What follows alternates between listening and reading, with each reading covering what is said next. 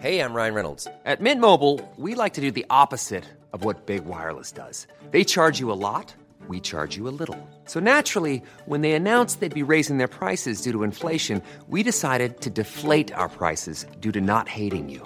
That's right. We're cutting the price of Mint Unlimited from $30 a month to just $15 a month. Give it a try at mintmobile.com/switch. $45 up front for 3 months plus taxes and fees. Promo rate for new customers for limited time. Unlimited more than 40 gigabytes per month. Slows full terms at mintmobile.com.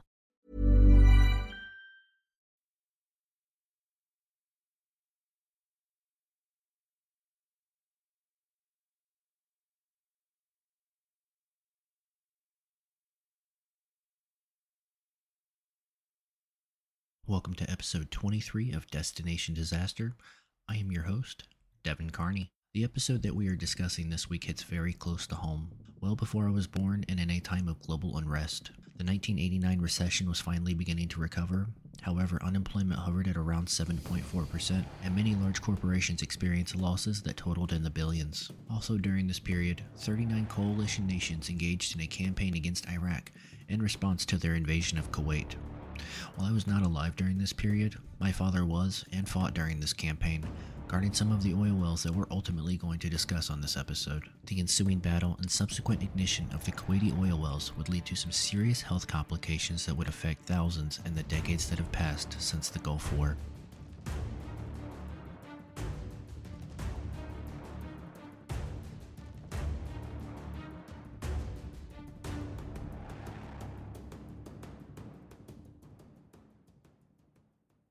To preface, I served in the U.S. Army Reserve for 8 years, so please forgive me some of the Marine, Naval, or Air Force terminology I discussed today comes out incorrectly or is pronounced differently than you are used to. The Persian Gulf War was a swift campaign led by the United States and 39 coalition nations following Iraq's invasion of Kuwait.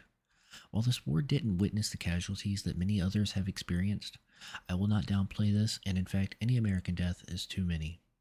In total, the Persian Gulf War between both Desert Shield and Desert Storm saw 382 deaths, and when broken out between the branches, the Army saw 224, the Marines 68, the Navy 55, and the Air Force 35, consisting of two phases. The first, codenamed Operation Desert Shield, which lasted from August 2, 1990, till January 17, 1991, and the second phase, codenamed Operation Desert Storm, commenced with one of the largest aerial bombardments in history. Operation Desert Shield was the build-up and pre-deployment phase of all coalition forces. The operation began on August 7, 1990, when U.S. troops were sent to Saudi Arabia, due also to the request of its monarch, King Fahd, who earlier had called for U.S. military assistance. This wholly defensive doctrine was quickly abandoned when, on August 8th, Iraq declared Kuwait to be Iraq's 19th province, and Saddam named his cousin, Ali Hassan al-Majid, as its military governor. The U.S. Navy dispatched two naval battle groups built around the aircraft carriers USS Dwight D. Eisenhower and the USS Independence to the Persian Gulf, where they were ready by August 8th. The U.S. also sent the battleships USS Missouri and USS Wisconsin to the region. A total of 48 U.S. Air Force F-15s from the 1st Fighter Wing at Langley Air Force Base, Virginia, landed in Saudi Arabia and immediately commenced round-the-clock air patrols of the Saudi-Kuwait-Iraq border to discourage further Iraqi military advances. They were joined by 36 F-18ADs from the 36th Tactical Fighter Wing in Bitburg, Germany. The Bitburg contingent was based at Al-Kharj Air Base, approximately an hour southeast of Riyadh. The 36th Tactical Fighter Wing would be responsible for 11 confirmed Iraqi Air Force aircraft shot down during the war. 2 Air National Guard units were stationed at Al-Kharj Air Base. The South Carolina Air National Guard's 169th Fighter Wing flew bombing missions, with 24 F-16s flying 2,000 combat missions and dropping 4 million pounds of munitions. And the New York Air National Guard's 174th Fighter Wing flew 24 F-16s on bombing missions. Military buildup continued from there, eventually reaching 543,000 troops, twice the number used in the 2003 invasion of Iraq. Much of the material was airlifted or carried to the staging areas via fast sea lift ships, allowing for a quick buildup. As part of the buildup, amphibious exercises were carried out in the Gulf, including Operation Imminent Thunder, which involved the USS Midway and 15 other ships.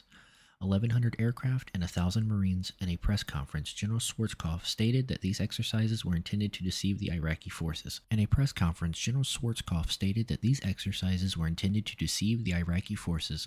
Forcing them to continue their defense of the Kuwaiti coastline. Commencing with an aerial bombardment on January 16, 1991, this marked a new phase named Operation Desert Storm. This aerial campaign was aimed at destroying the military infrastructure of Iraq. During this campaign alone, over 100,000 missions were flown and over 88,000 tons of bombs were dropped. This is one of the largest air campaigns ever flown in military history. The Gulf War began with an extensive aerial bombing campaign on 16 January 1991. For 42 consecutive days and nights, the coalition forces subjected Iraq to one of the most intensive air bombardments in military history. The coalition flew over 100,000 sorties, dropping 88,500 tons of bombs, which widely destroyed military and civilian infrastructure. The air campaign was commanded by United States Air Force Lieutenant General Chuck Horner, who briefly served as U.S. Central Command's Commander-in-Chief forward, while General Schwarzkopf was still in the U.S. Following the intense aerial bombardment, the ground offensive began less than a month later. Due to the sheer success of the aerial bombardment, the ground campaign to liberate Kuwait only lasted 100 hours.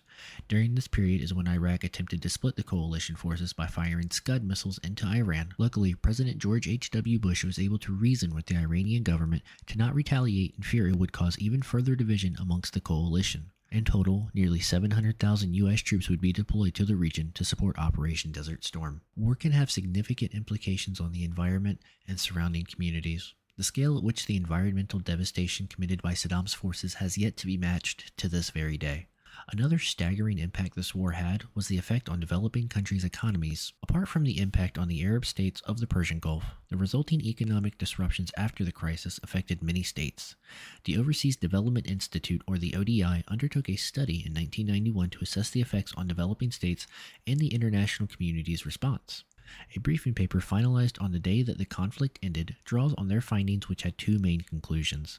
Many developing states were severely affected, and while there was a considerable response to the crisis, the disruption of assistance was highly selective. After a quick break, we're going to discuss the environmental implications that the Persian Gulf War had, and if those implications are still being felt to this very day.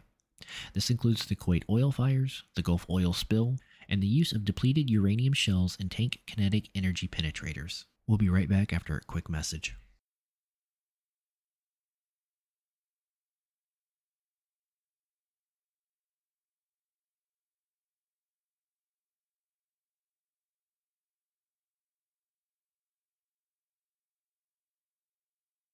The Kuwait oil fires were caused by the Iraqi military setting fire to 700 oil wells as part of a scorched earth policy while retreating from Kuwait in 1991.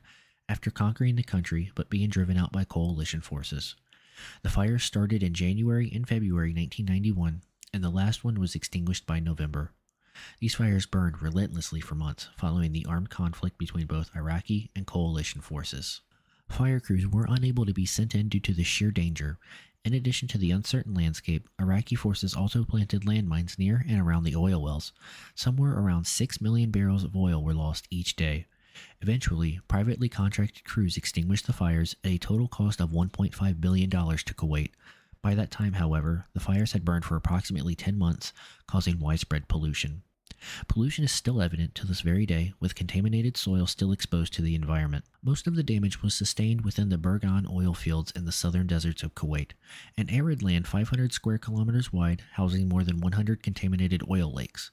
And one particularly badly affected oil lake known as Lake 105, images show meters-wide circles of black sludge. Smoke from these fires also released dangerous amounts of soot, carbon dioxide, and sulfur dioxide into the atmosphere. It is estimated that 355,000 tons of oil and gas burned, 24,000 tons of sulfur dioxide was released into the atmosphere per day, and in total, the amount of carbon dioxide released was between 130 to 140 million tons, or 2 to 3% of the global anthropogenic contribution from fossil fuel utilization. The Persian Gulf War also saw the employment of a new type of tank shell. Depleted uranium shells were also employed during this war. While not significantly radioactive to those in proximity to an intact piece of ordnance, these penetrators, once fired from tanks, would ultimately release the depleted uranium dust that could be then breathed in and then would sit in the lung cavities, potentially damaging cells that could lead to cancer in the future. These actions would lead to several studies being conducted to identify the true toll on human life. While depleted uranium contains 40% less radioactivity, that shouldn't be the true defining factor when employing these types of weapons. According to British Army doctors and the Ministry of Defense, Army doctors warned 4 years ago in 1996 that exposure to depleted uranium, which is used in U.S. and British anti-tank shells, increased the risk of developing lung, lymph, and brain cancer. Its publicly stated view is that there is a potential but extremely small risk from soluble depleted uranium, a toxic chemical that could damage the kidneys.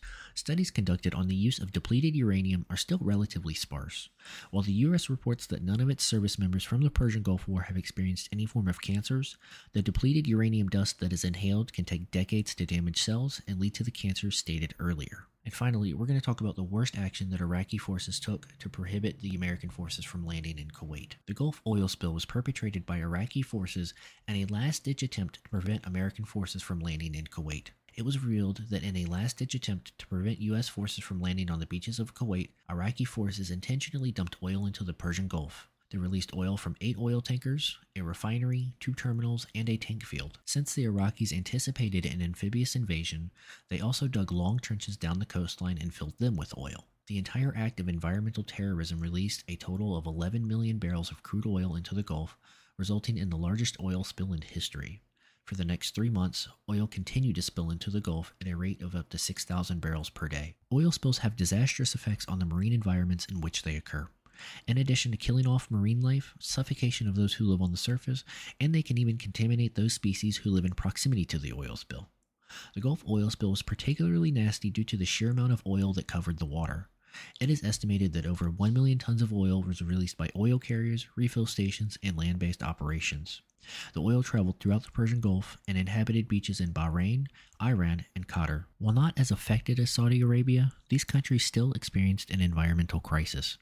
In Saudi Arabia, however, the effects of the oil spill were devastating to say the least. The oil on the Saudi Arabian coastline ended up in shallow lagoons, wetlands, and flats covered with vegetation. Here, the oil caused considerable damage and caused primarily by the physical characteristics of the oil on the vegetation and on animals in the intertidal zone. Hence, most of the mangroves and marshes in the wetlands along the affected coast were destroyed by the oil. 50 to 90% of the fauna in these areas were killed by the oil. Also, crabs, amphipoda, and mollusks were killed as well. Within a year, natural cleanup processes had removed most of the oil from hard surfaces and decreased the quantities considerably in areas with sand and mud. About 3 years after the spill, most of the fauna had recolonized the lower sections of the beach, and the recovery on the upper sections were well underway. About 10 years after the spill, weathered and underground oil are still present on some beaches. One of the final things we're going to discuss is the effect this war had on those service members. Upon returning home from deployment, many service members reported new symptoms not previously reported prior to mobilization. Termed the Gulf War Syndrome, it is still relatively unknown exactly what is causing these symptoms among those who deployed. It's possible that these symptoms are due to chemical or nerve agent exposure, or it could have been due to the oil fires releasing toxic compounds into the atmosphere. Initial case reports describe nonspecific symptoms such as fatigue, headaches, and rashes that did not fall into the recognized diagnostic categories in the USA. Gulf War veterans were invited to join voluntary medical registries run by the U.S. Department of Defense for those still serving, the Comprehensive Clinical Evaluation Program, and the Department of Veterans Affairs for discharged personnel. A few individuals did have recognized diseases such as lymphomaniasis, but the majority presented with nonspecific symptoms. Fatigue, headache, memory problems, sleep disturbances, skin rashes, joint pains, and dyspnea were the most commonly reported symptoms in both registries. 3 International Classification of Diseases, 9th Revision ICD-9 categories, musculoskeletal disorders at 18.6%, mental disorders, symptoms, and signs at 18.3%, and ill-defined conditions at 17.8% accounted for over 50% of diagnoses in the first 20,000 veterans who participated in the Comprehensive Clinical Evaluation Program. While it is still unknown exactly what caused these symptoms to begin appearing, it is important that those affected be treated properly. War truly brings out the worst in humans. Throughout history, we have witnessed some truly horrifying things such as mass genocide, human experimentation, torture, and even environmental disasters. We must do what we can to preserve what humanity remains. I want to thank you for listening today. If you enjoyed the episode, please be sure to give it a like, download, and follow. Please continue to share the podcast with those around you because, as I always say, it is always better to be prepared. Also, follow me on Instagram at Destination.Disaster and on Twitter at DestDisaster, that is DESTDISASTER. Next week, we will be discussing the 2010 Haiti earthquake. Thank you once again for listening. This has been Destination Disaster.